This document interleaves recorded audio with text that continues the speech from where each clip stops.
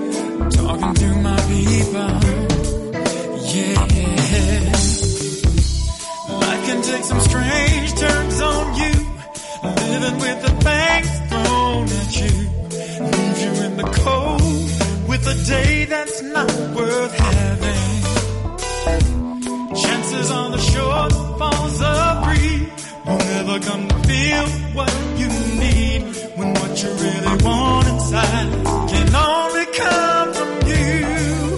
Ghetto people, yeah. What are you gonna it on, yeah. Government cares about you. Ain't giving up a second thought about you, no. Ghetto people, you're gonna turn to next. Tell me, people, you gotta take a look at yourself, yeah. Ghetto people, where do you wanna be? Where you wanna be? What your life is. What's with your life? Running like a red disease. Running like a red disease. Ghetto people, stop giving up yourself. Stop doing what you're doing to yourself, yo. You got to learn to love yourself. Yeah. You are listening to African Perspectives, where we review the issues of our day from an African worldview and African-centered perspective. This program is unapologetically African. It is a custom in the African tradition to ask elders for permission to speak, having been granted permission. To our ancestors, whose shoulders we stand on, to our elders, whose shadows we walk in, I greet you, my dear brothers and sisters, in the language of one of the greatest civilizations on this planet.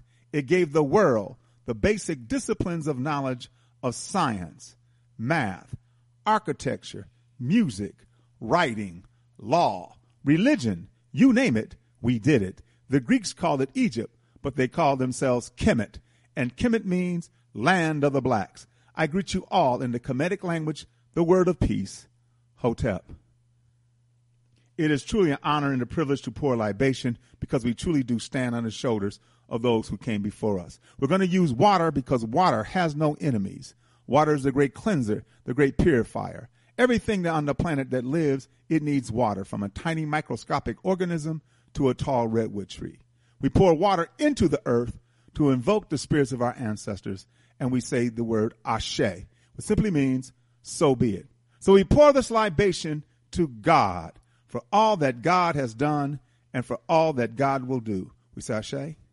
We pour this libation to Mother Africa, birthplace of all humanity. Everyone who has lived, everyone who will live in the future, we all have a common ancestral root in Africa. We pour this libation to the classical civilizations of Africa. I mentioned Kemet in the opening. Kemet was the height, the apex, the zenith of African high culture. But there were others as well, as Timeri, Punt, and Nubia. So we pour this libation to the classical civilizations of Africa. We say Ashe. We pour this libation to the contemporary civilizations of Africa, of Ghana, Mali, Songhai, Benin, Great Zimbabwe. Civilizations that were flourishing and growing while Europe was in a medieval or dark age. The University of Sankore at Timbuktu, an outstanding educational institution. So we pour this libation to the contemporary civilizations of Africa. We say Ashe. We pour this libation to the Ma'afa, the Holocaust of our enslavement, the Infakani, the great tragedy, uprooted out of Africa. Our brothers and sisters lay a carpet along the Atlantic Ocean. We're in North America, South America, Central America, and throughout the diaspora. So we pour this libation to our brothers and sisters who suffered the Ma'afa, the Infakani, the Holocaust of our enslavement, the great tragedy. We pour this libation in their honor and in their memory. We do not know their names, but because of them and their sacrifice, we are here. So we say Ashe. We pour this libation to those who fought against enslavement. If you ever heard me do a libation, you will know that we were not slaves. I repeat, we were not slaves. We were captives. What does a captive want to do? Get free. So we pour this libation to all those men and women who fought against enslavement. In fact, I maintain that some of us are more of a slave today than we were in our initial captivity, because some of us are a slave to vice, to corruption, to drugs, sex, and violence. So we pour this libation to those who fought against enslavement. Gabriel Prosser, Nat Turner, Denmark Vesey, Harriet Tubman. We always resisted, and we will always resist. So we pour this libation in the name and the honor of those men and women who fought against our captivity. We pour this libation to those unborn, those young men and women who will once again lead us back on the stage of human history as a free and proud and productive people. We sashay. We pour this libation to brotherhood and sisterhood, together for the union of family. We need each other. We don't have good family life. There's a saying, conditions shape conduct and consciousness. The conditions in our community are bad. The conduct towards each other is not good. Because why? We lack consciousness. And consciousness is more than just awareness. Consciousness is a deeper understanding of who you are historically, who you are culturally. So once we begin to understand the importance of brotherhood and sisterhood together for the union of family. Brothers and sisters, let us all say, Ashe, Ashe.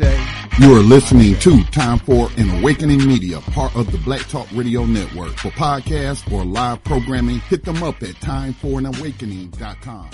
Good morning, African world.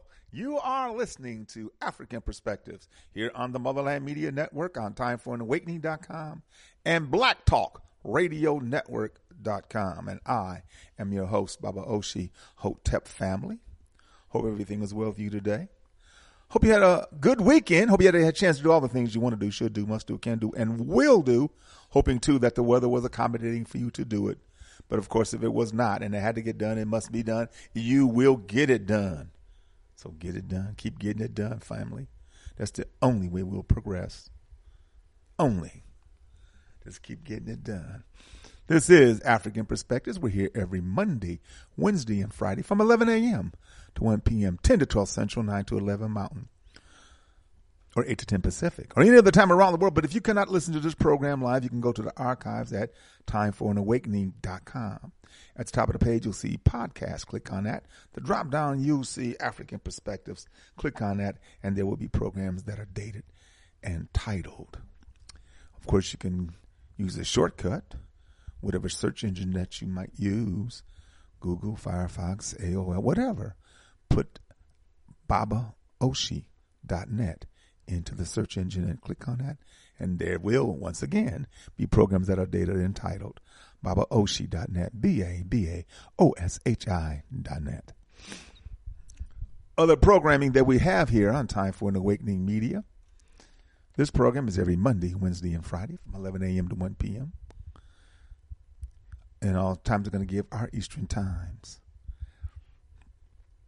On Tuesdays, Black Reality Think Tank would host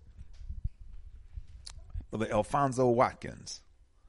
Brother Alfonso Watkins, in honor of Dr. William Rogers. On Thursdays, I believe I heard Brother Elliott mention this on Thursdays from 7 to 8. Mississippi on the Move. The Black Liberation Movement, Mississippi on the Move. I'm going to try to check in on that one at 7, from 7 p.m. to 8, and see if that is the case. Hope it is. Friday, of course, if it's 8 p.m. Friday, it's Time for an Awakening. That's right, with Brother Elliott and Brother Richard on Fridays from 8 p.m. Saturday, from 7 to 9, the Sankofa Elders Council on Saturday from 7 to 9. And then on Sunday at 7 p.m. once again, it's Time for an Awakening with Brother Elliott and Brother Richard. And the number to call is 215-490-9832. 215-490-9832. We buy black. We buy black. The largest online marketplace for American African-owned businesses is WeBuyBlack.com. Get everything, and I do mean everything, you need from black-owned, American African-owned businesses. We Buy Black family. Africa for the Africans. Brother Bomani Tayimba, who has taken our people to many trips, is going to Senegal and Gambia at the end of the month, March 30th to April 9th. March 30th to April 9th to Senegal and Gambia. May 24th to June 5th, Ghana. July 20th to the 30th, Rwanda. November 16th through the 27th, Tanzania. December 24th to January 4th, 2024, Azania. March 29th to April 9th, Liberia. July 11th to July 23rd, Ghana. November 21st to December 2nd, 2024, Kemet. I'm going to tell you that Kemet trip, if you're going to go with Brother Bomani, it's the trip to go to Kemet on, because you'll get an African perspective. You won't get the Egyptians, the people trained by Dr. Awas, that asshole. No, you'll get the brothers and sisters. Will give you a better perspective. Just like if you were going with, Ashwa Kwesi or Naeem Akbar and Wade Nobles when they used to do trips, and others that have done trips. Renoko Rashidi, my good brother, my dear brother Renoko, when he did trips. In fact, that's when he made his transition, doing the trip to Kemet. So there it is, family. Africa for the Africans. If you want to see videos of previous tours, you want to go to youtube.com/Bomani. If you want to see pictures, go to facebook.com/Bomani. Or youtube.com/Bomani 2007. Let me be correct. All right, family. Habashah Incorporated.org. Brothers and sisters, Habashah stands for Helping Africa by Establishing Schools at Home and Abroad. And, of course, the Kashi Project is happening. It made its debut back in October. The buildings are up. It is happening in Africa. I'm going to try to see if there's some kind of video on it. I'll check that out, because the Kashi Project needs to happen. Also, too, they have the programs that they have here at home, particularly here in Atlanta, which is Habashah Works, Black to Our Roots, Sustainable Seeds, Golden Growers, and Urban Green Jobs, right here. Habashah Incorporated.org. LEDGE, Land for the Environmental Development of Group Economics. The LEDGE Group, Land for the Environmental Development for Group Economics. They have 12 projects in 6 countries and over 170 employing over 260 members. They deal in the 4 areas where human existence has to happen if we are to survive: food, water, clothing, and shelter. Brothers and sisters, become a member of the LEDGE Group. Abibi Atumi, ABIBITUMI, AbibiAtumi.com. Of course, they have their the Power Conference, the first, Abibi Atumi's first Black Power Conference is this year. It's July 7th through the 9th in Ghana. And that's going to be something in Ghana. And, of course, Bibi Atumi also has programs ongoing. Go to the website. Be patient, because sometimes it needs to refresh, because it's coming out of Ghana, family. It's coming out of Ghana. But they have connection in people and organizations, and has, communications and,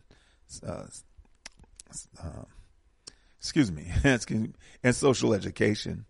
And you can meet Bibi Atumi members, and it has the pictures of those revolutionaries. Discover how Bibi Atumi can help you reach your destination. Bibi Atumi, repatriate to Ghana.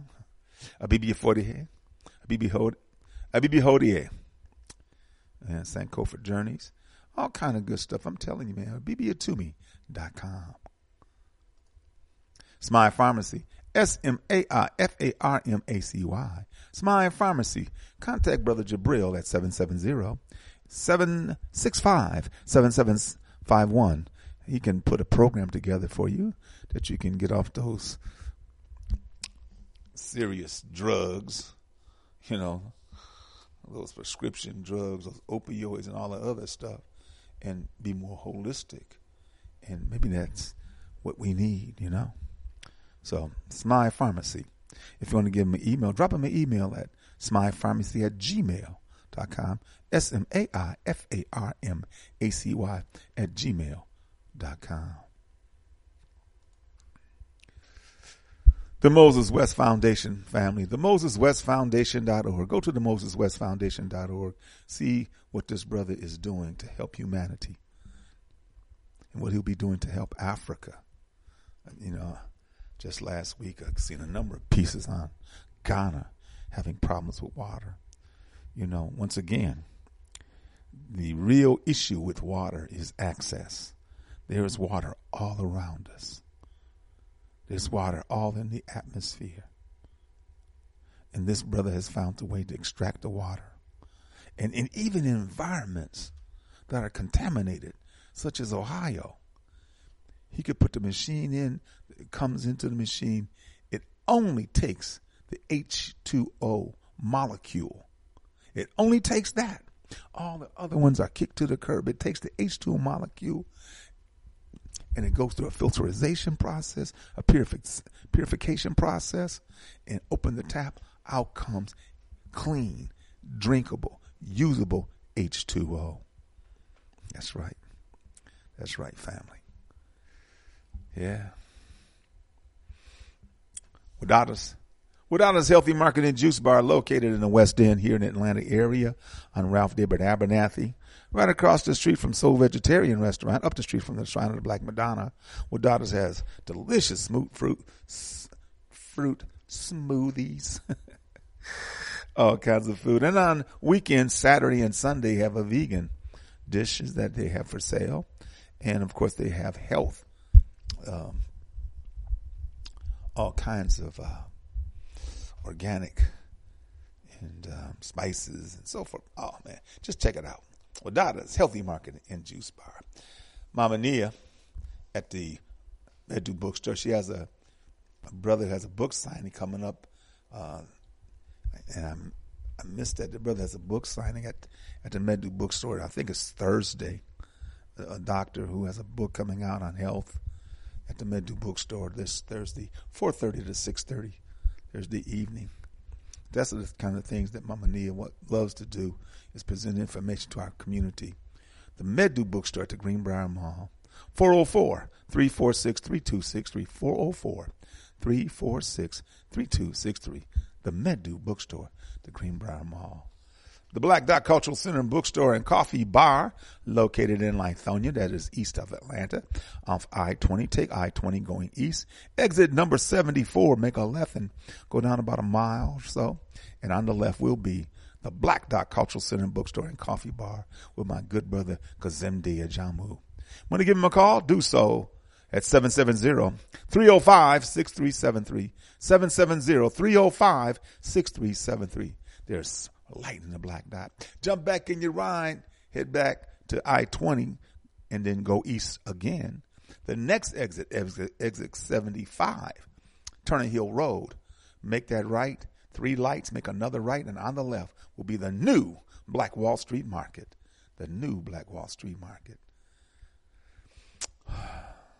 Us lifting us. Us lifting us, the economic development cooperative for our people in the spirit of Ujamaa. Us lifting us, brothers and sisters. The conference was this past weekend. A lot of good information, a lot of good things happening with us lifting us. And I'm going to get Baba Akima and some others to come on the radio periodically, because us lifting us, if we're talking about, African sovereignty, the economic arm is us lifting us. Because it is a holistic approach. It is a socialist approach. It is a collective approach to dealing with our finances, pulling our monies together. It has worked other places, but it's not here, because here, this is capitalism. This ain't no damn socialism. You hear the word socialism, that's ugly. That's scary. They didn't want to talk about that. We don't have no discussion about that, because here, under this capitalist system, you as an individual can do well. Maybe your people won't, maybe your family won't, but you will. And won't you feel good about that, right? Yeah, sure you will, because you know why? Because here, individualism, materialism, greed, and violence is what is promoted, is what is perpetuated. But through us lifting us, we're talking about being collective. We're talking about being holistic. We're talking about pulling monies together. We support ourselves. Us lifting us to economic development cooperative for our people every Thursday on Blog Talk Radio, blogtalkradio.com, every Thursday from 9 to 10. Give them a call if you want to listen or have a question or comment and concern at 929-477-2789. That's 929-477-2789. Us lifting us every Thursday night. Homeland Village and Cultural Gift Shop, not open on Mondays, but from Tuesday through Sunday, 11 a.m. to 8 p.m.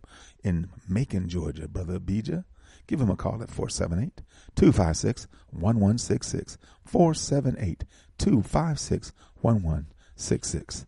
Homeland Village and Cultural Gift Shop in Macon. Sun God Essential, one-stop natural shop located at 4140 Jonesboro Road in Forest Park, Georgia. Inside the International Discount Mall at Booth 225. Brothers and sisters, give my sister Shelly Amundset a call at 404-434-7963, 404-434-7963. Sun Goddess Sense, your one-stop natural shop. Sanjay-Haiti. Sister Gabrielle Aurelia has been doing outstanding work in the northeastern portion of the island of Haiti. And once again, as I say all the time, they rely on the goodness of us, our people. They don't have safety nets. These young brothers and sisters in the northeastern portion of Haiti are being supported by us and themselves. The educational, go online to Sanjay, SONJE-Haiti, AYITI.org, and see for yourself what they're doing. It is beautiful, no doubt about it. So, Baba Barudi and Mama Ya, they have the quarterlies coming up. I'll announce those. But of course, the Afrikan Institute needs your support. What Baba Barudi and Mama Ya are doing all the time to raise our warriors. You can use PayPal at yabarudi at Yahoo. You can use Cash App, $Ya M Barudi, and make your donations one time, monthly, whatever you want. Whatever the amount is always and greatly appreciated. Afrikan House. Afrikan House is the AfrikanHouse.com, where you get the books that Baba, and he's in the process of another book coming out. So, Brother Baba Rudy, I tell you, man, he's prolific. He is prolific. The Inya system of daily revolutionary thought.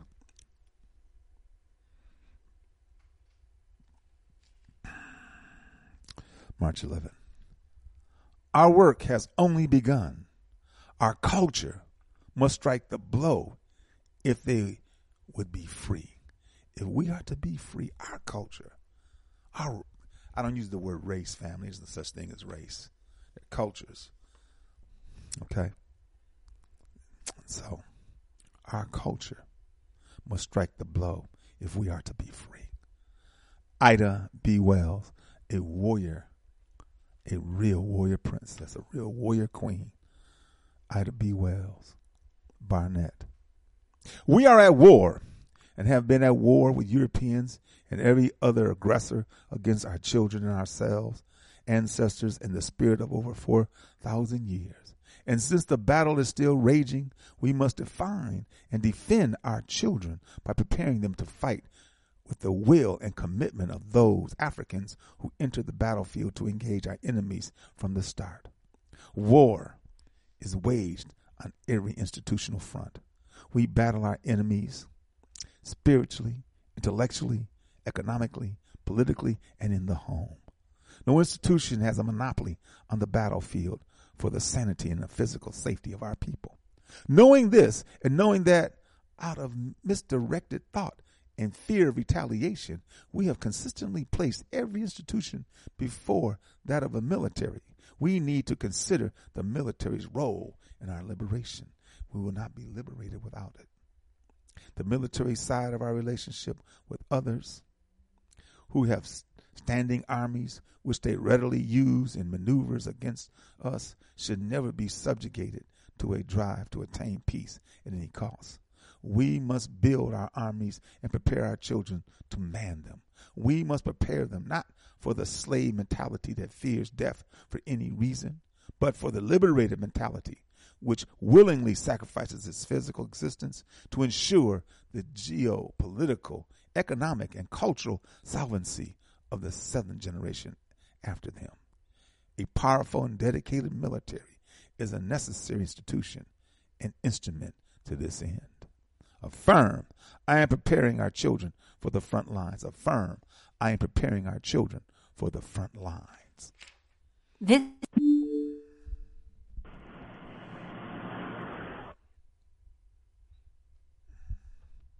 March 12th.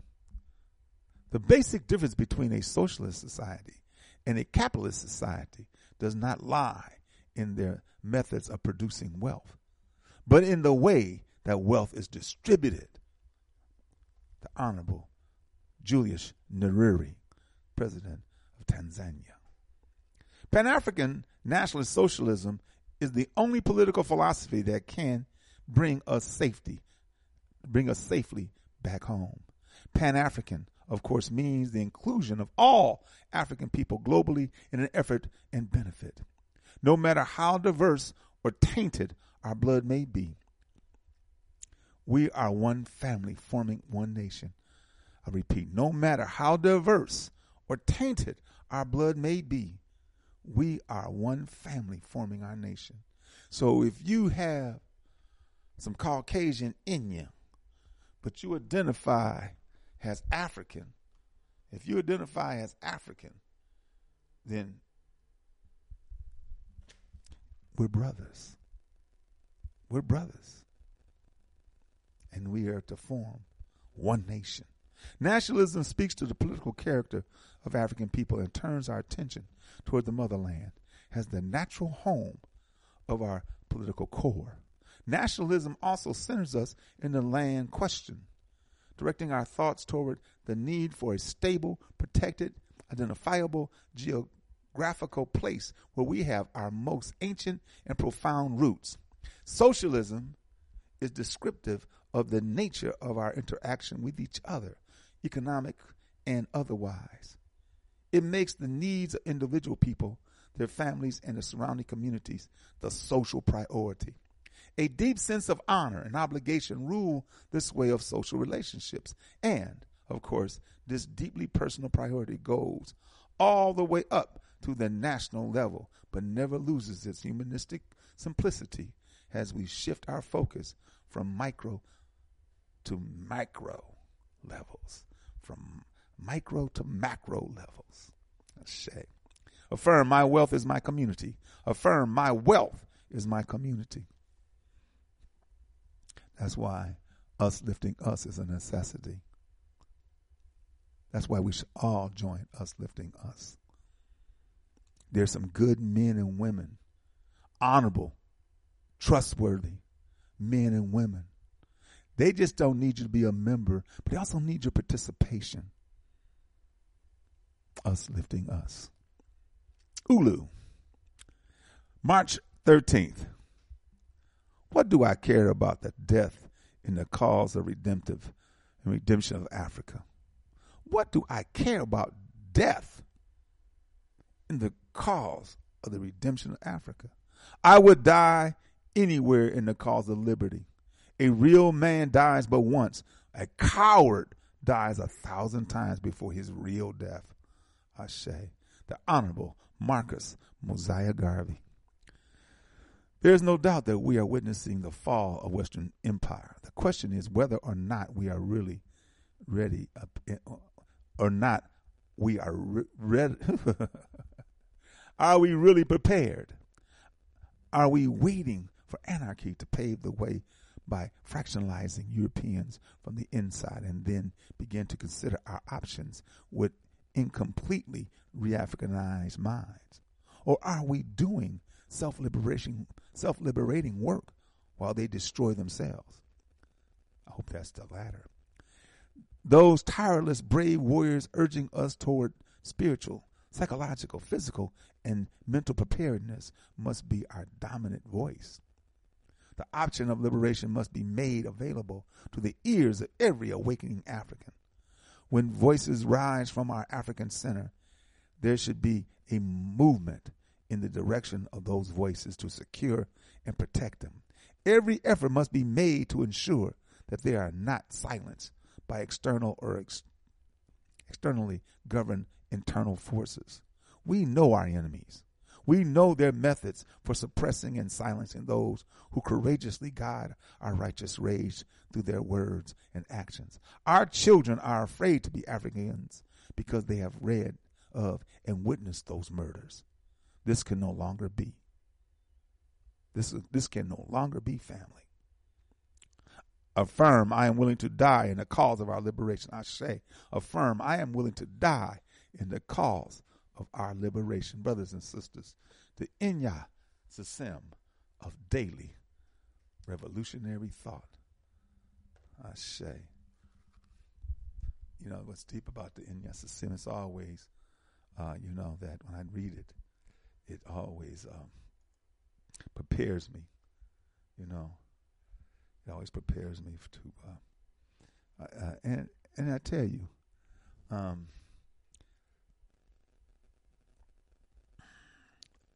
let me find this right quick because I want to thank a brother and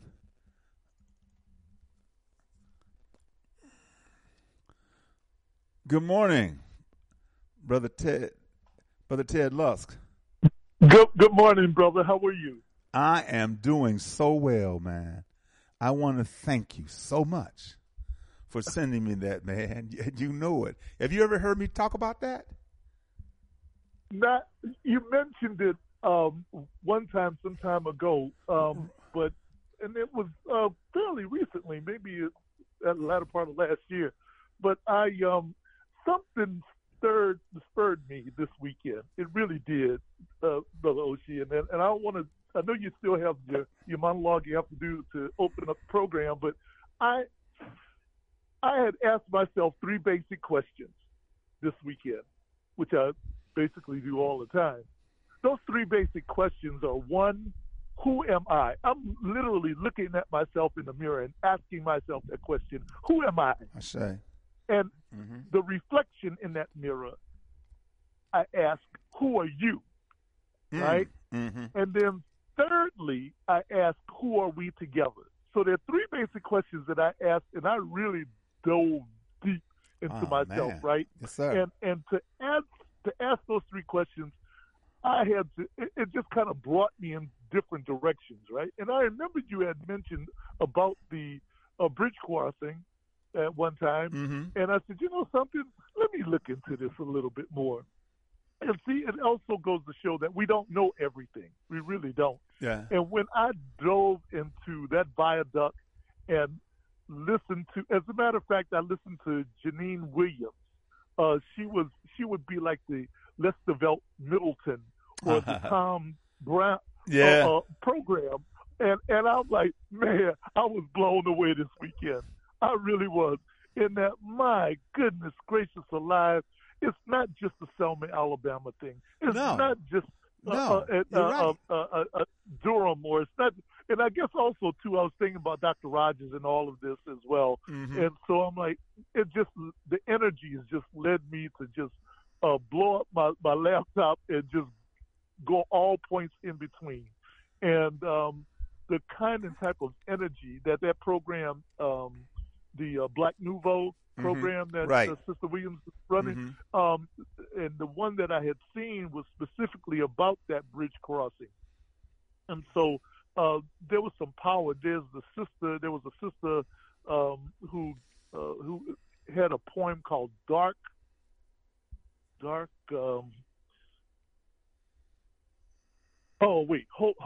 anyway, I'll get to it. But just the poetry that was being shared through her program, and to share the information regarding the commandos, right? Right. And I'm yes, like, sir. My goodness. That's right. And the commandos, man.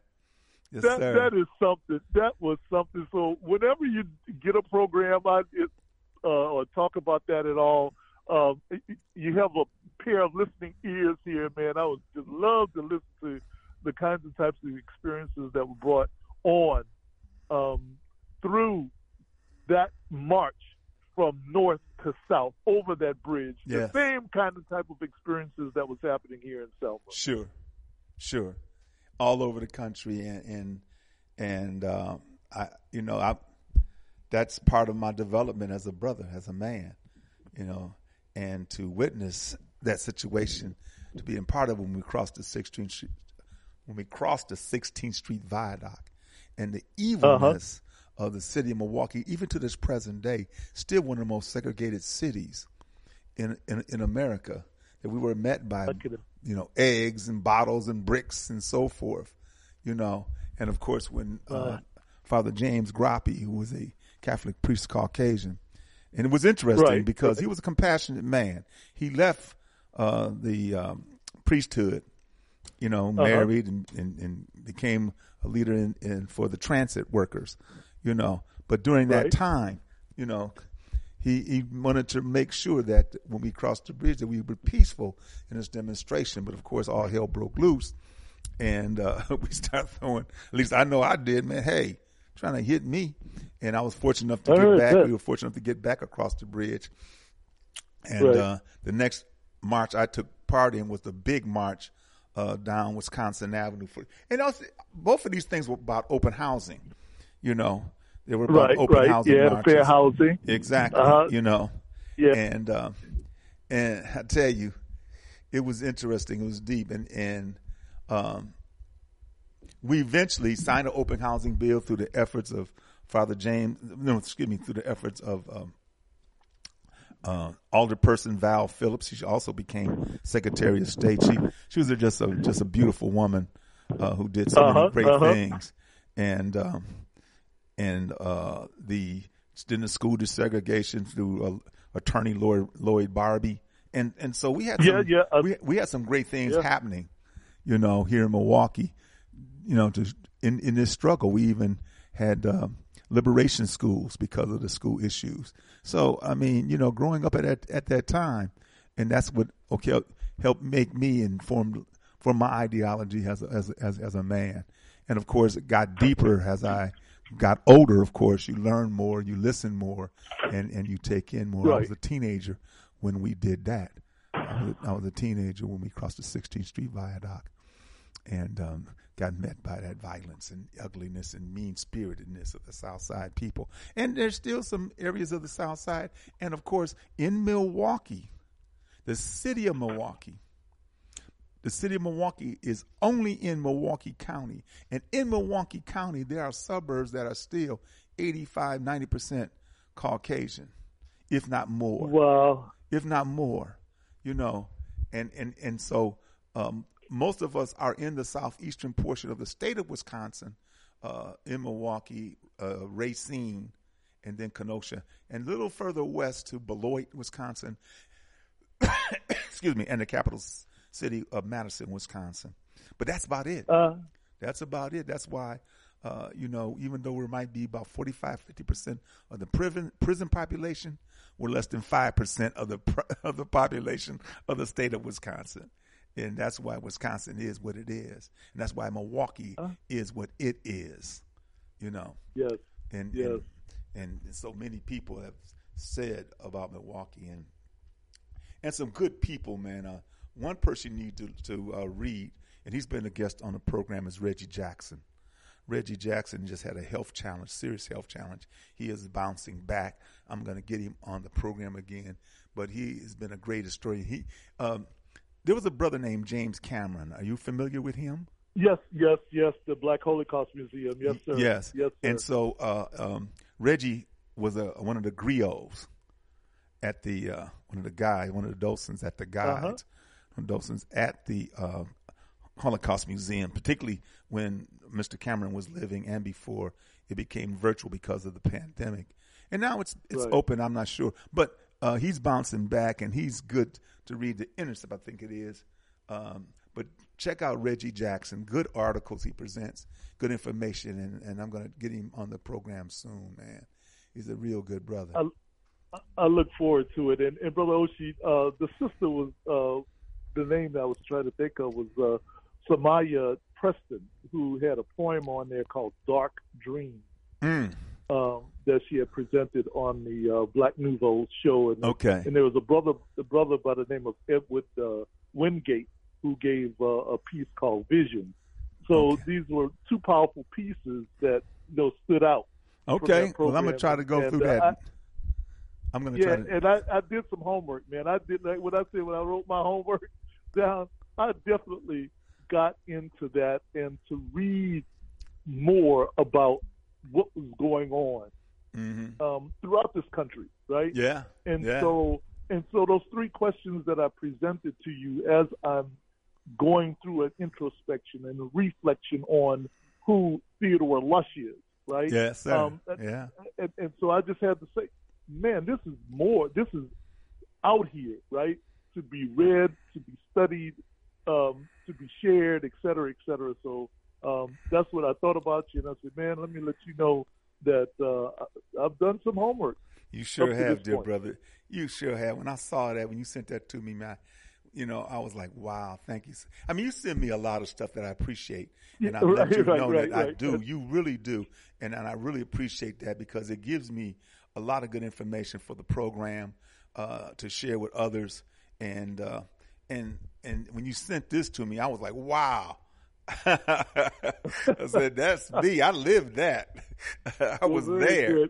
And between ourselves and also Brother Paul and all the brothers who've been on your program, best believe I know this is working hour time for me. Right. Even though I may not get into deep conversations, but I'm listening. I know you are. I'm learning. I know you are, brother. And man, oh man, I tell you the truth. Yes, sir. I tell you the truth. I tell you. I'm glad that you do. I appreciate you, and I hope that you continue to listen and learn. And I hope to one day see you soon, man. We got to break bread. Peace and blessings to you, my friend. All right. Take care, dear brother. Peace to you. You too. I'll be listening. All right. Man, Brother Ted Luss, man, I tell you. And I found out about Ted Luss through Dr. Rogers' program. And then he found out about me through Dr. Rogers' program. And he's been an avid listener for many years and sends out good information. Just a good brother. And I just, I was in Montgomery at the museum and at the memorial. There's two things in Montgomery, the museum and the memorial, that you definitely need to go check out. I know they had the Montgomery bus boycott and that information. I'm quite sure they have all that there, and they do. But you need to check out the museum and the memorial. Yeah. So I look forward to traveling, maybe me and Kwaku, and maybe even Irv, my good brother Irv Lewis, man. Got to get him back on as a co-host again real soon. And in fact, I'm going to do it after he comes back from Senegal and Gambia, his trip with Africa for the Africans. And so that will be good. So family, I'm going to, this is African Women's, this is Women's Month. And so I'm going to talk about today African warrior queens. African warrior queens that some of you may know. And I think I've done this a few years ago, with Brother Home Team. It's a good brother, man. I love his presentations. And he has 10 of the African warrior queens. And there's a number of them. If you go to YouTube, of course, you can check all of them out. But the African warrior queens, man, I tell you, some of these sisters are just dynamic. And so I'm going to present those after the break, because the presentation is 16 minutes, and I know I got 10 minutes. I'll go to the break, and then after the break we'll deal with that, and then there'll be questions and comments or concerns that you may have, as we deal with Women's Day, Women's Month. I know for us, as African people, we've always honored women. It wasn't a deal about honoring ancestors and honoring elders and honoring our compliments. That's who we are. That's one thing that the Greeks didn't understand about who we are when they came down into Kemet to study at our feet. They didn't understand how we could be such, dedicated compliments to each other's, from honoring women and men and women honoring men. Because back in Greece, they relegated women to a subservient position. In fact, turned women off because they became homosexual to such a degree, turned the women off that the women went to the island of Lesbos. And yet, when the Syrians were trying to get out of Syria, and they were being welcomed in Europe because they are dark skinned, they're not deeply melanated, and so the Europeans whose population is older, which was also brought out by and had a big impact by the pandemic, because when you're older, you have more health issues. And so a lot of Europeans were dropping like flies, literally, But prior to that, the Syrians coming in, they were welcome, particularly in Germany and Austria, because they need workers. They need helpers. The Europeans' population is rapidly declining. The Europeans have been experiencing negative population growth for a few decades. They talked about it a few decades ago, the decline of the West. Ben Wathenberg's book, what's his name? Pat Buchanan, that asshole, So they acknowledge, they understand it. But what they do, of course, is they co-opt other, like they made Japanese voluntary Caucasians. And they'll do that to put a buffer between them and us. Our population is young. They want to kill us off, family. They want to kill us off. Our population is young. We are rapidly, continuingly developing. But isn't it deep and mysterious? Hell no, it ain't mysterious. Ain't it deep that the fact that our population here in the United States is stagnant, when our population in other places is constantly growing? Why? A number of factors. Here in the United States, our population, they say it's 13%. Okay, let's give it that 13%, 14, 15. Hell, you can even give it 20. It don't mean a damn thing, because we ain't running nothing anyway. But our population is not growing. It is younger, of course, than Caucasians, but because of homosexuality, because of brothers not wanting to deal with sisters, because of drugs, because of mass incarceration, because some of these cats just ain't shit. Just being real. They ain't about nothing. They lazy. So anyway, because of those factors, our population is stagnant. It's not growing. When the demographers talked about that by the year 2050, which of course has been lowered to 2040, which is 17 years from now, definitely y'all truly may not be here, may not be here, but hey, you will. And supposedly at that time, Caucasians will be a numeric minority. And it won't be us. It'll be Latinos, even when Asians. In fact, it may be that we may be the fourth group. Latinos, Caucasians, Asians, and us. Because we're not developing as we should. And you know what? I don't give a damn. Let's get the hell out of here anyway. Let us go home. Let us stop being in a place where we are not wanted, where it's been proven that we're not wanted. Let us go home. Let us go home and develop the continent of Africa to be a place where all African people can, with pride and dignity and honor, can come to. And I ain't saying it's going to be all great initially, because you know it won't. But eventually, because of what we're capable of and what we're able to do, and the fact that we have wealth. We have wealth.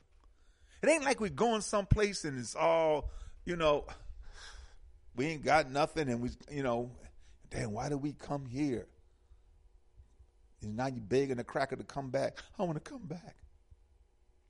It is not going to be that.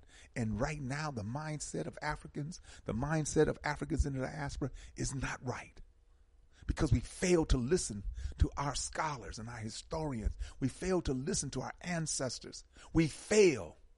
Let us stop that. Let us reverse that. Brothers and sisters, we're going to take a break.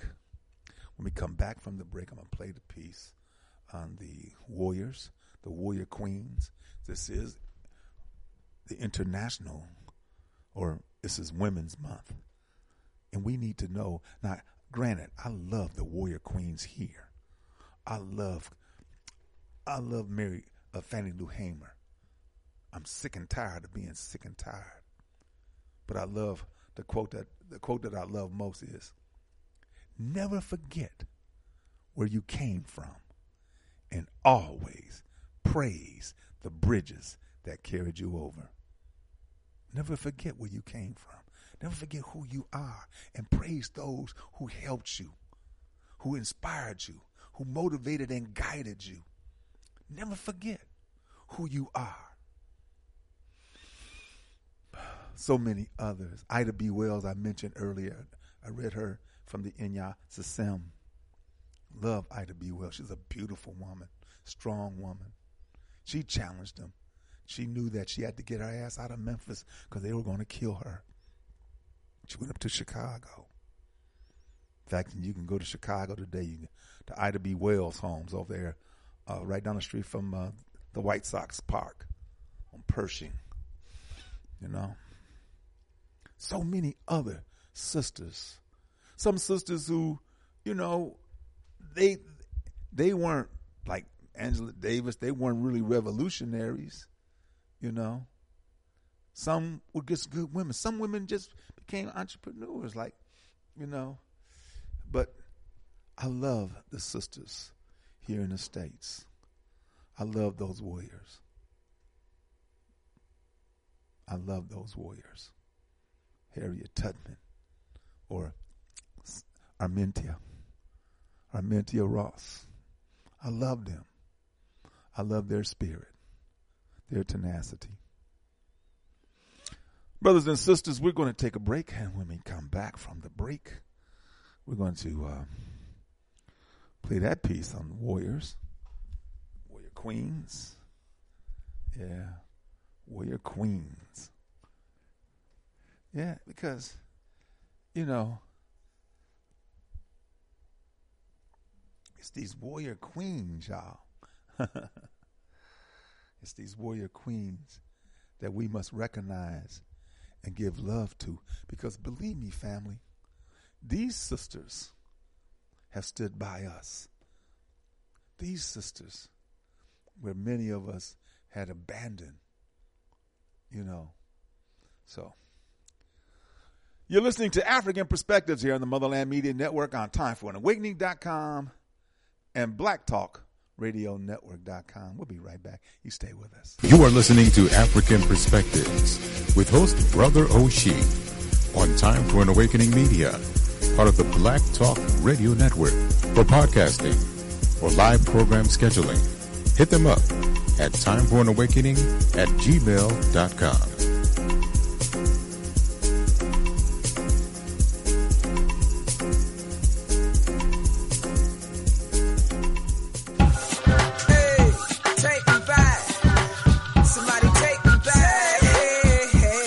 Go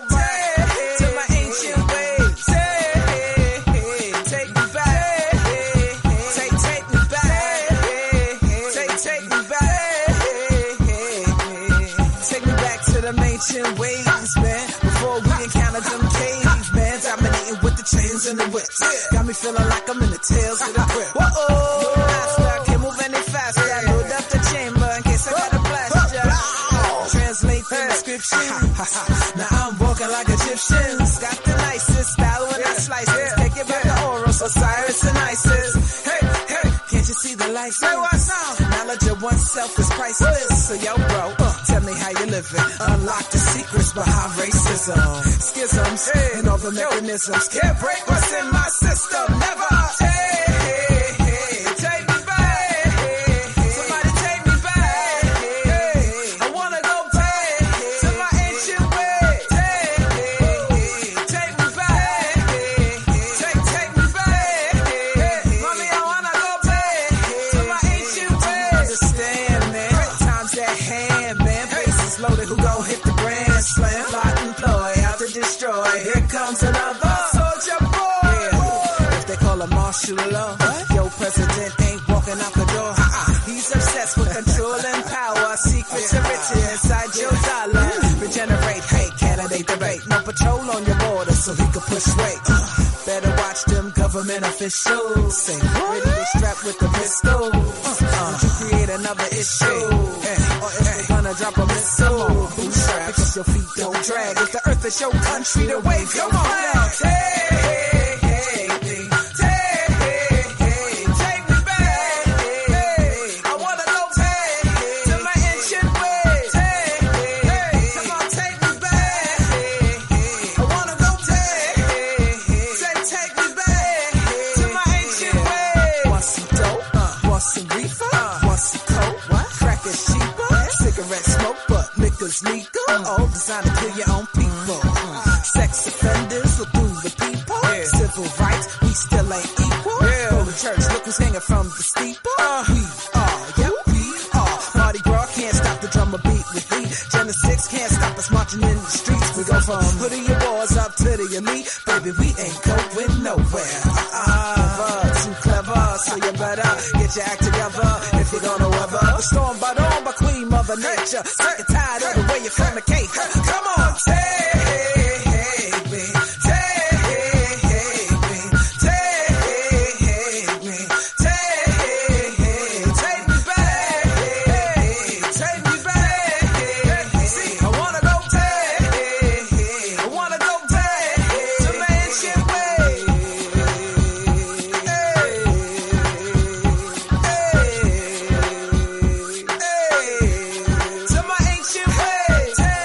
Take me,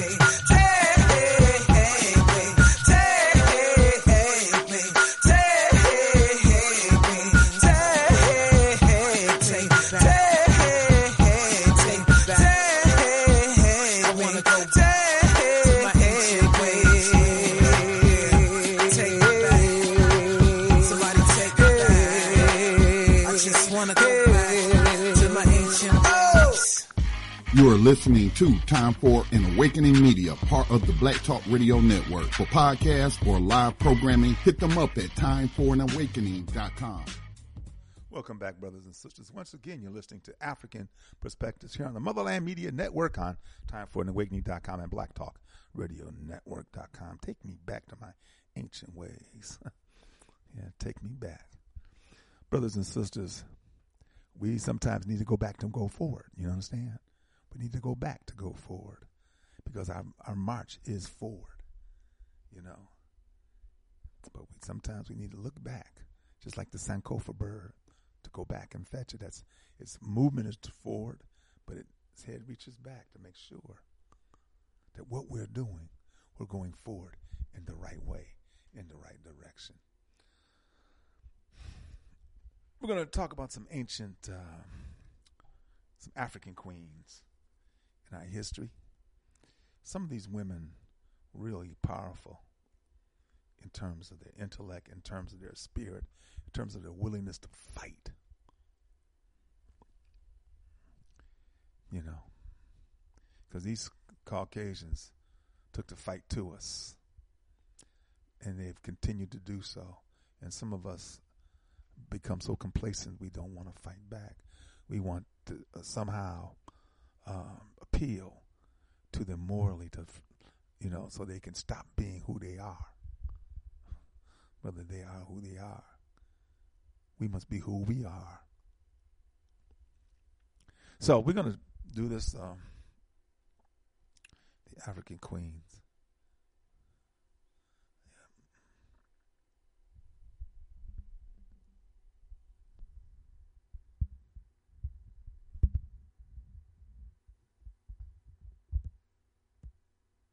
I wanted to make a list of queens that I think we all should be aware of as Afro-descendant people. I'm hoping it can be a sort of model or standard when considering great African queens. Popular culture has a tendency to pick historical figures and promote them frequently through all available mediums, whether it be education or entertainment. And so, I want the queens on this list to inspire us and our children in a similar way.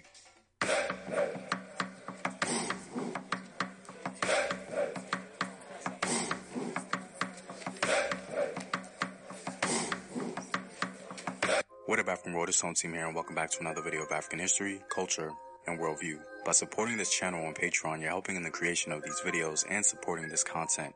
If you'd like access to full courses and sources, or you simply want to show your support, you may do so by clicking the Patreon link in the description box below. There are many queens on the continent of Africa, some gaining more attention than others. However, when we talk about them in classrooms or social media, I'd like for us to have our own standard list of exceptional African queens, a list that we may point to as an example and be proud of. Oftentimes, when I hear about African queens, it's the same rulers being highlighted, and admittedly, I'm guilty of that myself. But it's not that repetition is a bad thing when it comes to our history. I just want to point to some other great queens that should roll off our tongue just as much. So today, I'll be speaking about 10 African queens, 3 of which may be new to some of you. So let's begin. I'll start with a queen from Senegal that we often don't hear much about. Queen Ndata Yala was a queen of Wallo in 19th century Senegal. She played a crucial role during colonialism in her struggle against the French. The Kingdom of Wallo was trying to maintain its assets against the French on St. Louis Island and against other African kingdoms. The French were reliant on the Kingdom of Wallo to get goods into the island because the products had to pass through the Queen's lands. The French asked the Queen to stop the taxes and protested its very existence. She responded accordingly. "We have wronged no one because the country belongs to us and we must govern it. It is we who guarantee the passage of livestock in our country. For this reason, we will take a tenth and will never accept otherwise." Queen Ndata Yala stood her ground against the growing threat of the French and other Africans further north. As relations became sour, she pillaged in the French-held territories and war became inevitable. She refused to compensate the French upon their request and stop trade. She understood the temperature of the time and would not allow any deception or appeasement. After months of battle, the Queen refused to surrender. Even after defeat, she still tried to rally the troops and fought bravely until the very end. She made it her mission to reject everything the French wanted to implement in her kingdom that she believed was not in the best interest of her people. And for this sacrifice, she should be remembered. Next, we have Mwana Mkisi. Queen Mwana Mkisi is of great importance to the Swahili community in Mombasa, Kenya. We don't know an exact date for her existence, but she is believed to have existed before the arrival of Islam in that region of East Africa. Queen Mwana is said to be the mother of the Thanashara Taifa, also known as the 12 Swahili tribes of Mombasa. She's an exceptional queen because she's considered by many to be the founder of Mombasa. According to oral accounts, the original name of Mombasa was called Kongowea, or Gangwa, and then Mvita. Mvita meaning place of war. This name exemplifies the history of Mombasa, which was constantly fought over.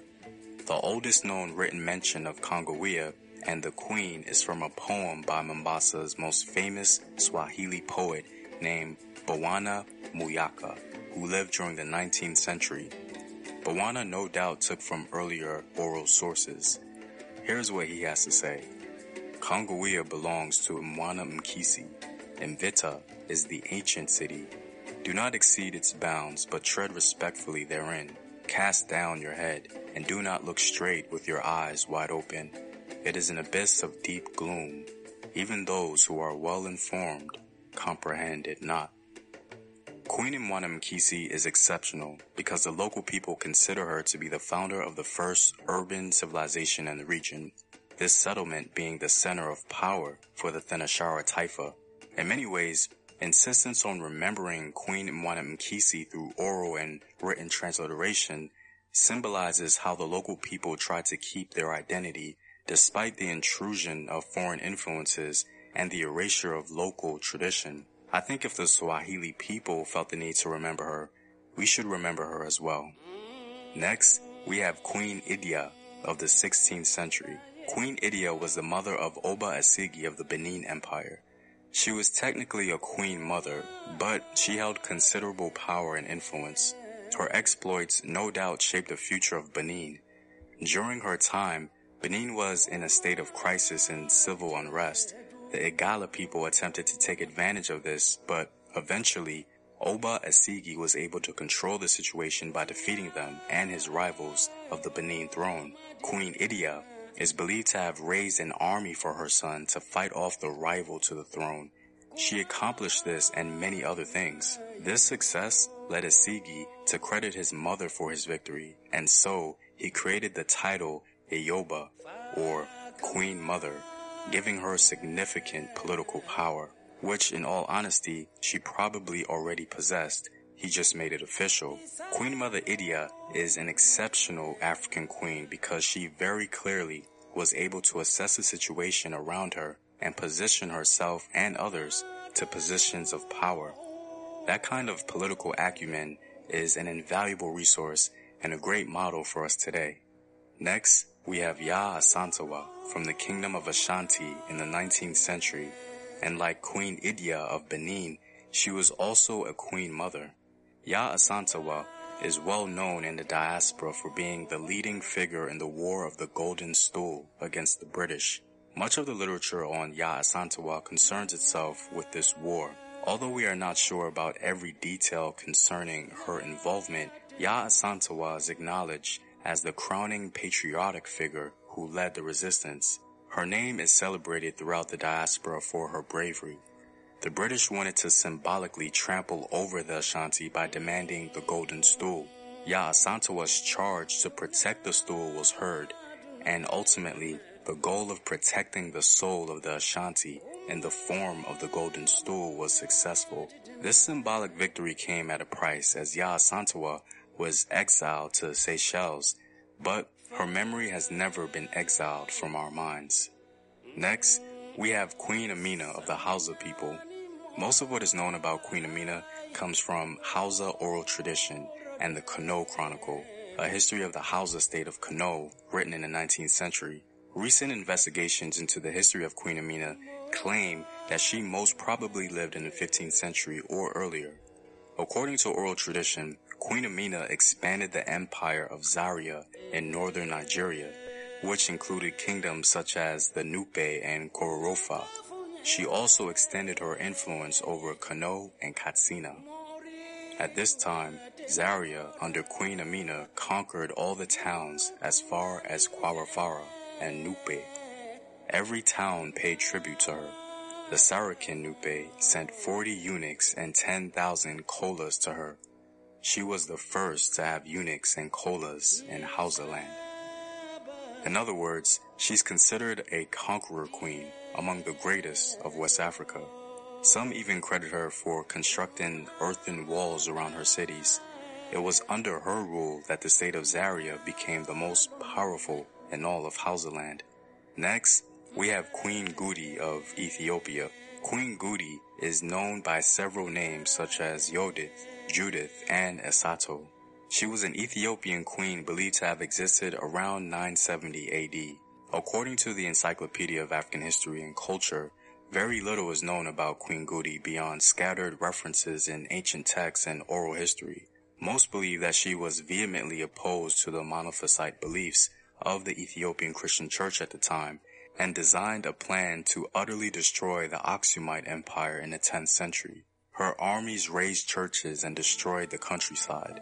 Some believe that she was an Algal-speaking woman from the southwest region, and also some believe that she alone ushered in the new Zagwe dynasty as her exploits left Aksum weak.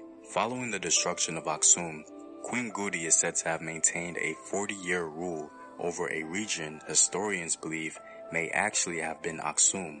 Islamic texts have reported how after claiming the throne, her co-ruler, known only by the title of Habani, was forced into exile in Showa, where he died in 970 AD. Other sources that mention the queen include a letter sent by the last Aksumite king to church officials in Alexandria, Egypt, that pleaded in vain for their intercession. Honestly, Queen Gudi is an enigma because we know so little about her, but her impact on Ethiopian history is huge. The fact that one queen could have so much influence and power to change the course of an ancient Ethiopian empire is nothing short of exceptional. Our next African ruler is Queen Nzinga of Angola. Queen Nzinga was an African queen of the 17th century during a time when the Portuguese were trying to gain control of the region of Angola. Queen Nzinga is remembered as a great diplomat and warrior. During her reign, the Portuguese could not get a stronghold over the region, and it is this reason why Queen Nzinga should always be remembered. Nzinga brilliantly played on African and European politics to position herself in power. She formed alliances with the Dutch to counter Portuguese influence, and she installed herself as singular regent on the thrones of Ndongo and Matamba. Portuguese alliance with other Africans in the region posed serious problems for Queen Nzinga, but ultimately they were unable to meet their objectives as long as she lived. How she was able to survive the threats of African and European powers was quite impressive, serving as a model example for the diaspora today. Because of her accomplishments, a statue of her stands tall in Angola today.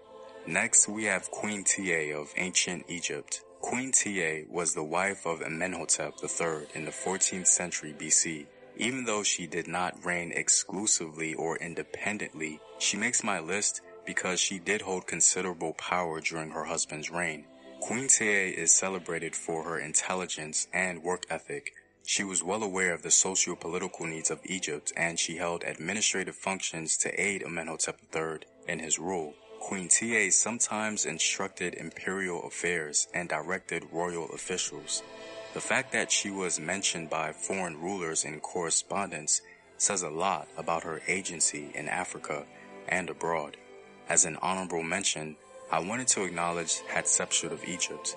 Hatshepsut is an interesting case because technically, during the latter end of her rule, she wasn't acknowledged as a queen, but a king or pharaoh.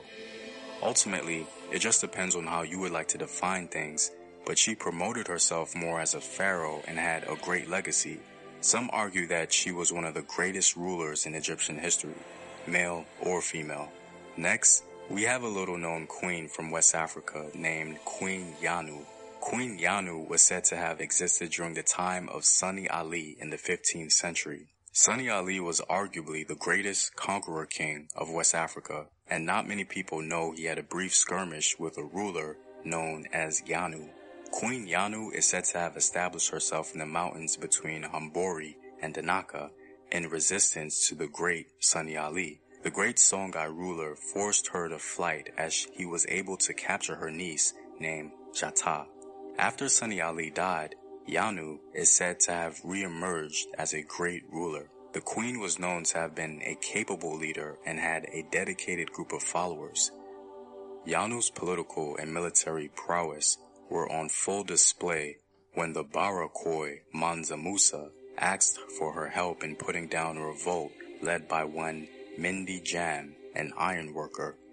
At the head of some 50 cavalry, Yanu led the charge, defeating and killing Mindi Jam, after which she established the town of Buyo on choice land in Bara province, the condition for her assistance. Queen Yanu is perhaps the most unknown and forgotten queen in all of African history. She faced a great force in Sunni Ali, and with a little courage, persistence, and perhaps some luck, She outlasted the great conqueror, becoming a sort of legendary figure in West African history. And last but not least, the greatest queen in African history, in my opinion, is Queen Amanirenas. If you've been watching my channel for a while, you know I take every opportunity I can to speak about her. Rome's interaction with the world through conquest or invasion is a popular topic, and Cleopatra's interaction with Rome is also a topic of interest. However, we neglect one of the most significant moments in African history when we fail to mention Queen Amanirenas and her interaction with Rome. Around 27 BC, Queen Amanirenas had a brief military skirmish in which she invaded Roman Egypt. The head of a statue in the form of Augustus was taken off by her in contempt of this bitter encounter. Rome sought to counter the Kushite queen, but finding difficulty navigating Nubian terrain, the Romans were stymied and did not engage further. Thus, a final battle never actually occurred in which Amanirenas may have been expecting and prepared for. She kept record of everything in Meroitic script, but unfortunately, we can't fully decipher it. But we do know she ended up securing a very favorable treaty with Rome, which granted the queen all her desires. There has been no other monarch in Africa that took on such a great threat in the ancient world, going on to successfully safeguard the integrity of their borders like Queen Amanirenas of Kush. And this is what makes her an exceptional African queen. Well, I'm all out, guys. If you like these videos and want to help in its continued production, consider supporting the home team on patreon.com. The link is in the description box below. Know thyself. Remember your ancestors. Peace. It's the good brother. Love the home team, man. He's a good brother, man. I would love to, I would love to get him on the program. That would be great. So I get in contact with him. He's a good brother. He's a very good man. Home team. Yeah. So you go to YouTube and everything is on YouTube, man. Just go to YouTube. And of course, everything that you see on YouTube, also be aware. Some may be factual, some may be not. But depends upon what we're going to use it for. And everything should be used for what? The liberation of our people. Dr. Clark told us that. Everything should be about the liberation of our people. Education, economics, politics, whatever. The liberation, the self-determination, and the sovereignty for African people. Yeah. That's what needs to happen. So, family, give us a call at 215. We got almost a half hour of programming to go, a little over. So, is there something you want to talk about this Monday? Something that's been happening? Maybe you want to talk about some other African queens, some local ones here in Atlanta, or some ones that in the nation. Because I'm down with sisters. I love African sisters who have rose to the occasion to do things to help our people. Some of them, of course, they did it out of necessity. Maybe the brothers didn't want to act, didn't want to go ahead and engage, and sisters had to do it. I remember that one incident where the men were just so weak, and they wanted to stop them. And so they were naked. If any of you know this story, give me a call. Give us a call at 215-490-9832. They presented themselves naked and told the men that until this war is over, there will be no intercourse. There will be no mating until this war is over. And of course, the war was over. The men went into negotiation and the war was over. Yeah. The power. And so, like I said, we as Africans, we've always honored our women. As you can see by those sister we just played on the home team, there was always some respect and honor of women. That's why in ancient Kemet, as I stated earlier, when the Greeks came to study at our feet, that's one thing that they couldn't understand, the position and the esteem that we held for our women, because they didn't. They didn't. So, if there's anything on your mind, anything you want to talk about, let's do it. Disappointment in the Oscar situation last night. I didn't see it. I didn't see the Oscars. That sister didn't win for Wakanda. And really, sometimes you look at not just for that, the body of her work. She has been phenomenal. She really has. She has been phenomenal in the work that she has been able to do over the many years. Yeah. And I was trying to find something, but maybe I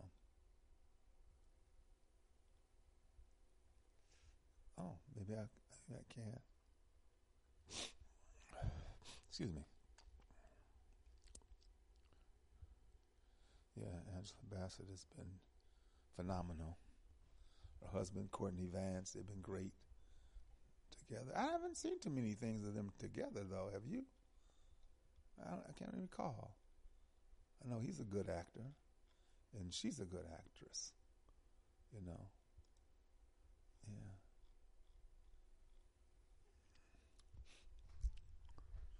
So, trying to figure out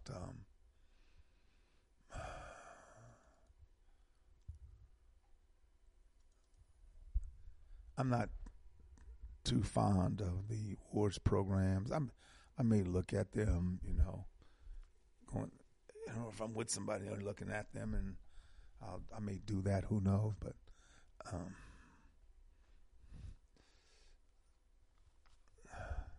I know we really protested. Was about 4 or 5 years ago. Oscars so white, and the reality is, it's theirs. To me, now I'm not fond of the NAACP Image Awards either. Knowing the NAACP, and of course the big award to be given out annually is the Spingard Medal. Joel Spingard, who was an enemy of our people, actually. He was an informant. And to me, once you know something and is verified, you drop them like a bad habit, because they were instrumental to you of us not being affected. So I don't know, man. To me, we got a caller. Yes, we do. Brother Paul, how you doing, Brother Paul? Good afternoon, good morning, Baba Oshi. How are you? I'm well, thank you, man. Did you have a good weekend? Yes, sir. Yes, sir. It was my Earth Day on Sunday, so therefore. Is that right? Absolutely. Another trip around the sun. Right Another on. trip around.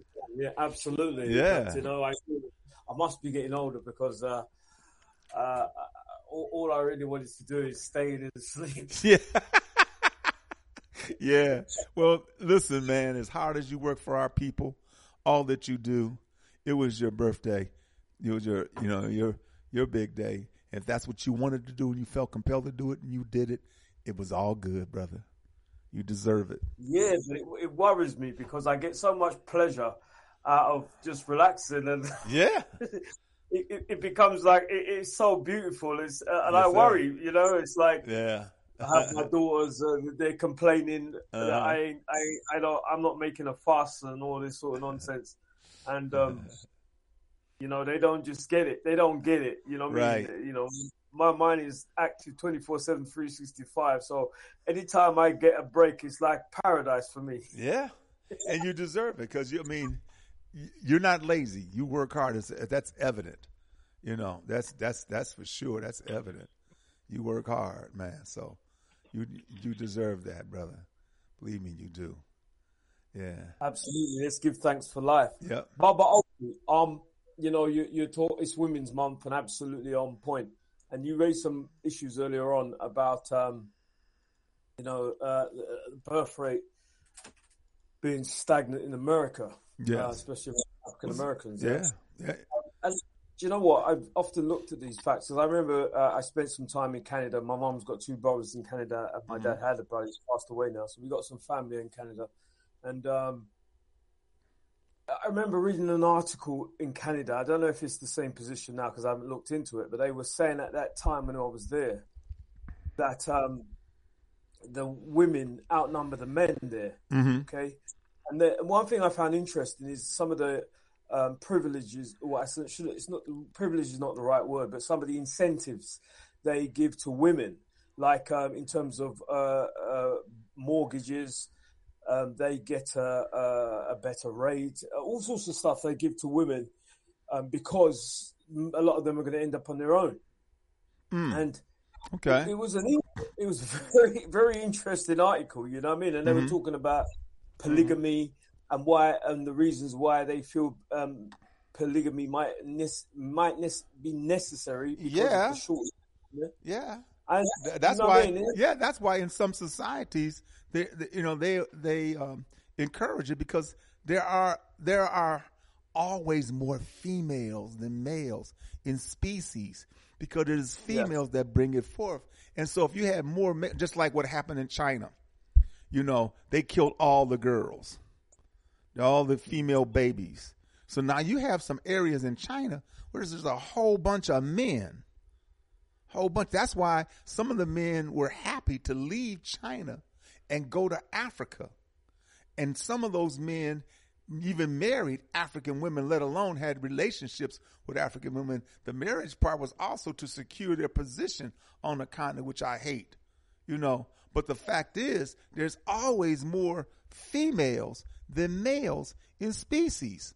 And because for the simple fact, for procreation, And so, to me, if that is the case, and it is, then then there should be a difference between the marriage concept of Europeans, because that's where it comes from, to say that just one man and one woman, that y'all make that commitment and that's it. Now, granted, there's going to be a relationship where a man and a woman come together and they live the rest of their lives out. But once you understand this, though, Brother Paul, there have been some of those relationships. The real deal was the woman acquiesced to the man. The woman just, okay, I don't like his ass. His dirty, nasty drawers I got to wash, all the other stuff I got to clean up for him and cook for him, But for that, I get the security. So, there that is. But then, of course, there's those, like the Mormons were polygamists. Obviously it's against the law here in the United States, but some of them still have those polygamy families where one man has, 4 or 5 wives. I was reading about a brother in Africa. He's about 60-some years old, but he had like 16 wives and 90 children and 100-something grandchildren, man, So, and it's always been, and in Islam, it is okay to have more than one wife. And the idea is that you can have as many wives as you can afford, so you're not just having wives and leaving them destitute, or leaving them with a child or two and leaving them destitute. If you can afford them, you can have them. But if you can't, you can't, So, yeah. Yeah. Yeah, absolutely. I absolutely agree with the points you've raised. And just to take it a little step further, I mean, imagine. I mean, my mum's mum, believe it or not, she had 12. My mum is one of 12 children. Oh, wow. Okay. Her mother was a single child, so she probably was lovely, but she was a single child. She had 12 children. Mm-hmm. The point I'm trying to, and my granddad, which was her husband. I mean, in all, if I count his children, he had 14 children. His brother had 16 children. His other brother had, all this in Jamaica. No. He had. If my mum and her two sisters were born in Jamaica, and they came here young. Okay, into the UK. Yeah, they came to the UK when they were young, and my granddad's brother had children in Jamaica. Some of them stayed in Jamaica, and some of them came here. But my mum was actually born in Jamaica, and she came in when she was young. So that's the general thing. Like, people who they had children in Jamaica. Some they left in Jamaica for whatever reason, and they came later. Some stayed in Jamaica and grew up in Jamaica, and some were born in Jamaica, like my mum, and came here when they were young. But they had large families. Like, if I look at my granddad, I mean, on my dad's side, his mum, they had 3 children, which is probably standard. But my mum's side, they had very large families. I mean, I think on my granddad's brother, there's about 80 grandchildren about the place, and there's at least 30 in my family, grandchildren, and getting bigger. But the point I'm trying to make is this. Yeah, this is the point. We're in the industrialized cities. Women tend to have less children because of from what I've read in terms of, because they seek careers, don't they? They seek to be educated, and the more educated they are, usually the less children they're going to have. Yeah, because it's the time true. they take for education, take out for their careers. By the time they look around, the age they're at, their childbearing years are over. So to speak. Yeah. So that is a fact if in rural areas, and that's now starting to spread out to other areas in terms of educating and careers, etc., etc., etc. And one thing that has always troubled me when I look at the Asians. I mean, in this country, it's from the 70s. There are places in this country where, like schools, for instance, Baba Ochi, where Asians, like South Asians, are predominant. Like, you'll see a school and you will not see one black child or one white child. 99.9% of them children will be Asian. Yes, right? yes. And I've seen that grow. I've seen how that's come about, because you got I was born in the 70s, yeah. So therefore, my parents came from abroad. Most of the people I grew up with, parents came from abroad. The only people who didn't were the white people who were here or is here. But what I'm saying is the Asians now, what they used, because they were arranged marriage, weren't they? So therefore, what they did was that they brought people in from their countries. This is a strategy which worked for them, and it worked. Anyone they married, whether it's a man or female, they took from their country, right? And I've always thought about that, yeah, because in actual fact, it worked for them, because we're like in India. It was so-called overpopulated, but it was a large growth. They took those people and married them and created families here, and they have grown exponentially. They have grown. Like I say, there are areas which they have totally overrun, totally, in a short period of time. Houses, businesses, schools, taken over totally. Yeah? Yeah. And hey, that's why they can have a prime minister. Look, that is it. This is what I'm trying to say to you. And the point I'm trying to make is, observing that, they had a strategy, Baba Ochi, the point I'm making. And often when I hear the commentary and the talk and the debates and the deliberations, I don't really hear any strategies that we have. There's a lot of xenophobia. I have to be honest. When I listen to American radio, which is a little surprising to me, but not so surprising. There is a underlying xenophobia. Like, and I have to be honest, like, the African American now is like, some, not all, is like, we have to protect the African American and, rule out the Caribbean and rule out those from Africa. Yeah. You know what I mean? The problem with that is, that's bull. You know, whatever. I'm not knocking anybody's view. They can feel what they want to feel because, you know, I can't live their lives. But what is the problem with that type of xenophobia? Is that doesn't exist among the Europeans. The Europeans don't have that type of xenophobia that the African Americans have. So they are going to always be at the advantage because they will take people from Europe, whether it be German, Polish, English, and they will see them as their own. Exactly. The reason why they do that, because it's strategic. Yes, they have it a is. strategy. Yes, it is. It's just like... So my problem is, why are we so dumbed down? Why are we lacking strategy? Why do we always rely on the react, and just follow what we see and not recognize that you have to have a damn strategy? Because if you don't have a strategy, it can't just be all emotional. Oh, he's going to get better job than me. Oh, he's going to come and take over. It has to be, you have to have a strategy. Well, see, that's like what's happening in South Africa. Here you had the South Africans. You know, the brothers and sisters in South Africa killing Nigerians and Ghanaians and other people coming into South Africa for getting jobs. Not understanding that the reason why this has happened is because of the South African policies and the government itself, the Caucasians who run stuff, not being able to educate them or providing education or making it accessible for them to get these kind of jobs. And so when the Ghanaians and particularly Nigerians come who are well equipped, they get these jobs, then there's some backlash. And talking about some xenophobia. There's no damn xenophobia. It's just some ignorance. You know? And so they're killing these people for these jobs, man. And so when you were saying what you were saying, Brother Paul, I thought about our whole situation globally.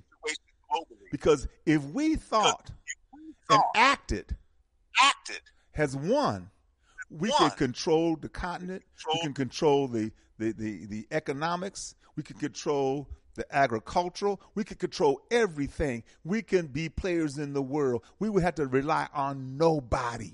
We would truly be sovereign. We could truly be a place where we could go. Go ahead. Can I interject if you don't mind? Baba Oshi? Go ahead. I hear you. Yes, sure. Thank you. Yes, absolutely. The reason why I'm wanting to interject there because that is the point. That sums up the whole point what you just said there. Mm-hmm. Absolutely. You see, this is what they've done to us, and it's so painful, Baba Oshi. You see, when you hear this type of underlevel line of xenophobia, you realize how dumbed down a person is. And I'm not trying to knock no one because if you can't think globally, because they have done this to us. It's not natural to think the way we think. I hear people talk. They have dumbed us down to this point, and it's come through their education systems or their indoctrination systems. One, if you are of this hue, this what I call the enhanced melanin hue, you have to look yourself in the mirror and ask yourself, why the bloody hell are you speaking English? Right. The reason why you're speaking English is because you have been colonized in your mind. And even me, I know that, but the point is, I'm not in denial.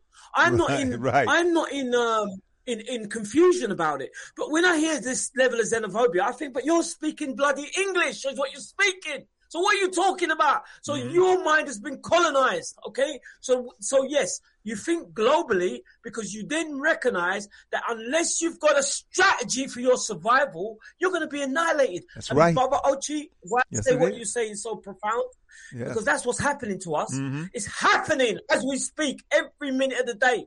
All the talk, all the money we're collecting in the banks.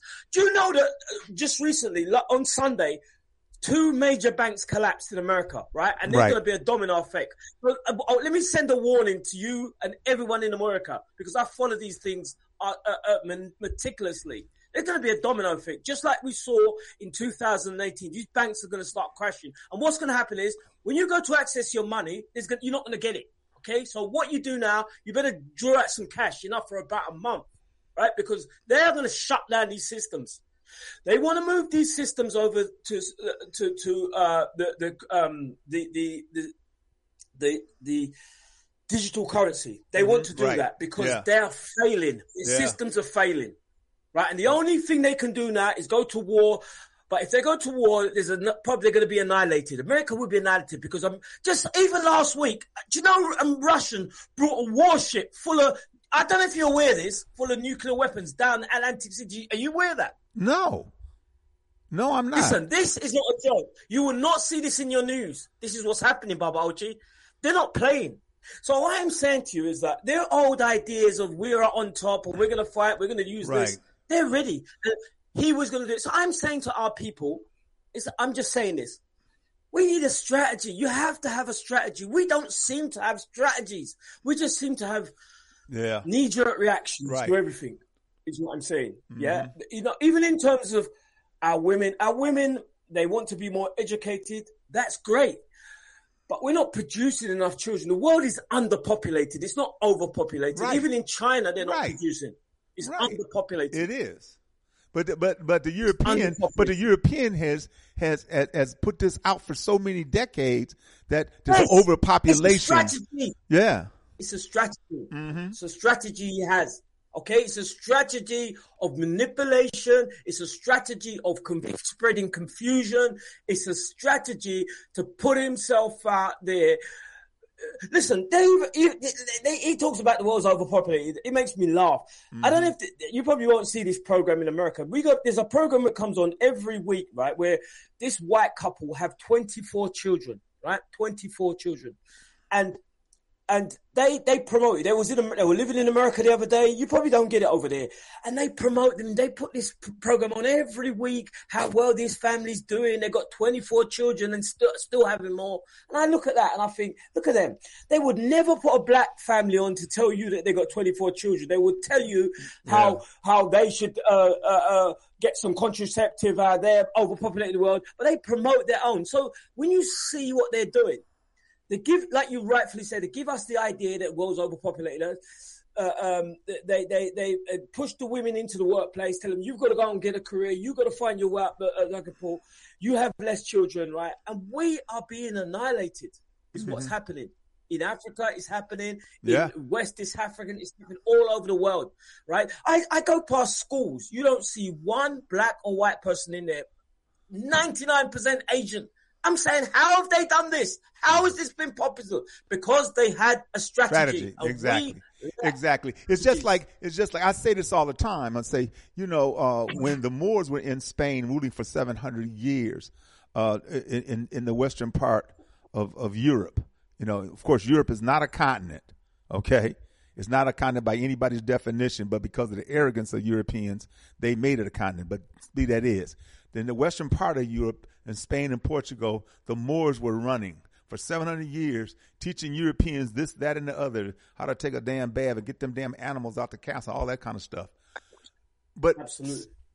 But there was a change with Charlemagne and Martel and many others. They decided to flip the script. They kicked the Moors out of Spain. And in fact, 1492 is a serious year. And they kicked the Sephardic Jews out of Europe. And they said to themselves, we may war amongst ourselves, and they do. Europeans are the most warlike people in the history of humanity. They are the most bloodthirsty, warring people that there is. They have gone after each other for hundreds of years. We may war amongst ourselves, but we're going to come together on anybody that is outside of us. And so then they began to go around the world, their so-called Renaissance. They'd be going around the world and then claiming everybody's stuff in the name of Portugal, Spain, France, England. They're taking people's stuff. It became a legendary, and so their whole idea was to dominate. And they had a strategy, as just you said. They came together. They plotted this out. It wasn't happenstance. It didn't happen by, some natural select. No, this was planned. This was planned. So I'm going to get some more callers in. Just hold on, Paul, okay? All right, brother. Absolutely. All right. 443, good afternoon. 443, good afternoon. 443, okay. 646, good afternoon. Yeah, what's happening, Oshi? Hey, what's up? What's up, Jay? How you doing, brother? Same old, man. Yeah. You know. Yeah, for sure. It don't change. Has the cracker changed any today? No. Okay. No. So then nothing. Exactly. It's the same. Exactly. Has the Negro figured out a way to get off his master's tip? No. They still sucking on. Okay. They still sucking on it big time. So you know what more could you say? You know, the only thing you can do is keep on moving forward and dealing with your plan. You know what I mean? Yeah. You know, I see that the cracker playing with the money again, and you know, you gotta protect your neck. You know, I was listening to Tavis Smiley earlier, and they had Julian Manveau on. Okay. And she said anybody who got more than $250,000 in the bank, move it, because you don't know what's gonna happen. I had to laugh. I said, Lord have mercy. Well, that you show let ain't this me. Negro, That show ain't me, so I ain't worried. Yeah. Hey, you always gotta be worried unless you know the game. Yeah. You know what I mean? I always tell people that if you go keep that type of money, man, make sure you keep it in one of these banks that rule the world, and there's only a couple of them. So maybe you don't have to worry about them going under. But, you know, this Silicon Valley Bank, the way that they were doing business, they basically had to go under because they wasn't diversified in their lending practices. Most of their lending was in the tech industry. So, you know, somebody that may have wanted to get some money in other industries, they wasn't giving them.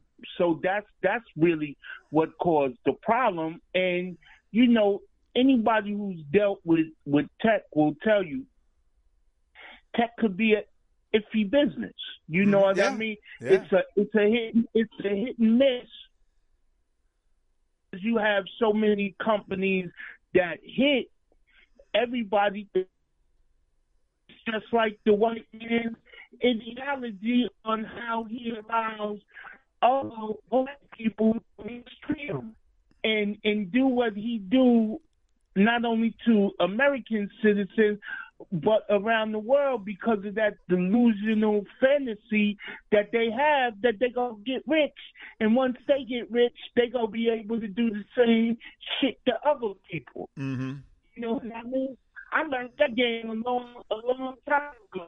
You know, that's one. You're breaking up on me, Jay. Because I never forget. Jay, you're breaking up on me, brother. Yeah. No, I was growing up, and my pops had told me how this bum white man, he walked past him, and the white man told him, you know, you can look down on me all you want, but remember this, I'm a white man, and my situation could change at the drop of a hat. In his favor. That's a true fact. In his favor, exactly. And that's why listen, Jay, that's why Caucasians didn't want to talk about redistribution of wealth. They know that this society is crazy when you can have one person who has billions of dollars at the expense of literally hundreds of thousands of other people. They didn't want redistribution of wealth because why? Individualism, materialism, greed, and violence. They think that any moment I can hit the lottery, get a welfare settlement, get a lawsuit settlement or an inheritance or something like that, and I too can be rich. So I don't give a damn about anybody else and all and how the other parts of society are faring. That's how a lot of them behave. Yeah, that's how a lot of them behave. And you know, to be honest with you, most white trash have that same type of thinking, but they can't put it together because they ain't got no talent or no skill. That's like that white trash in the Appalachians.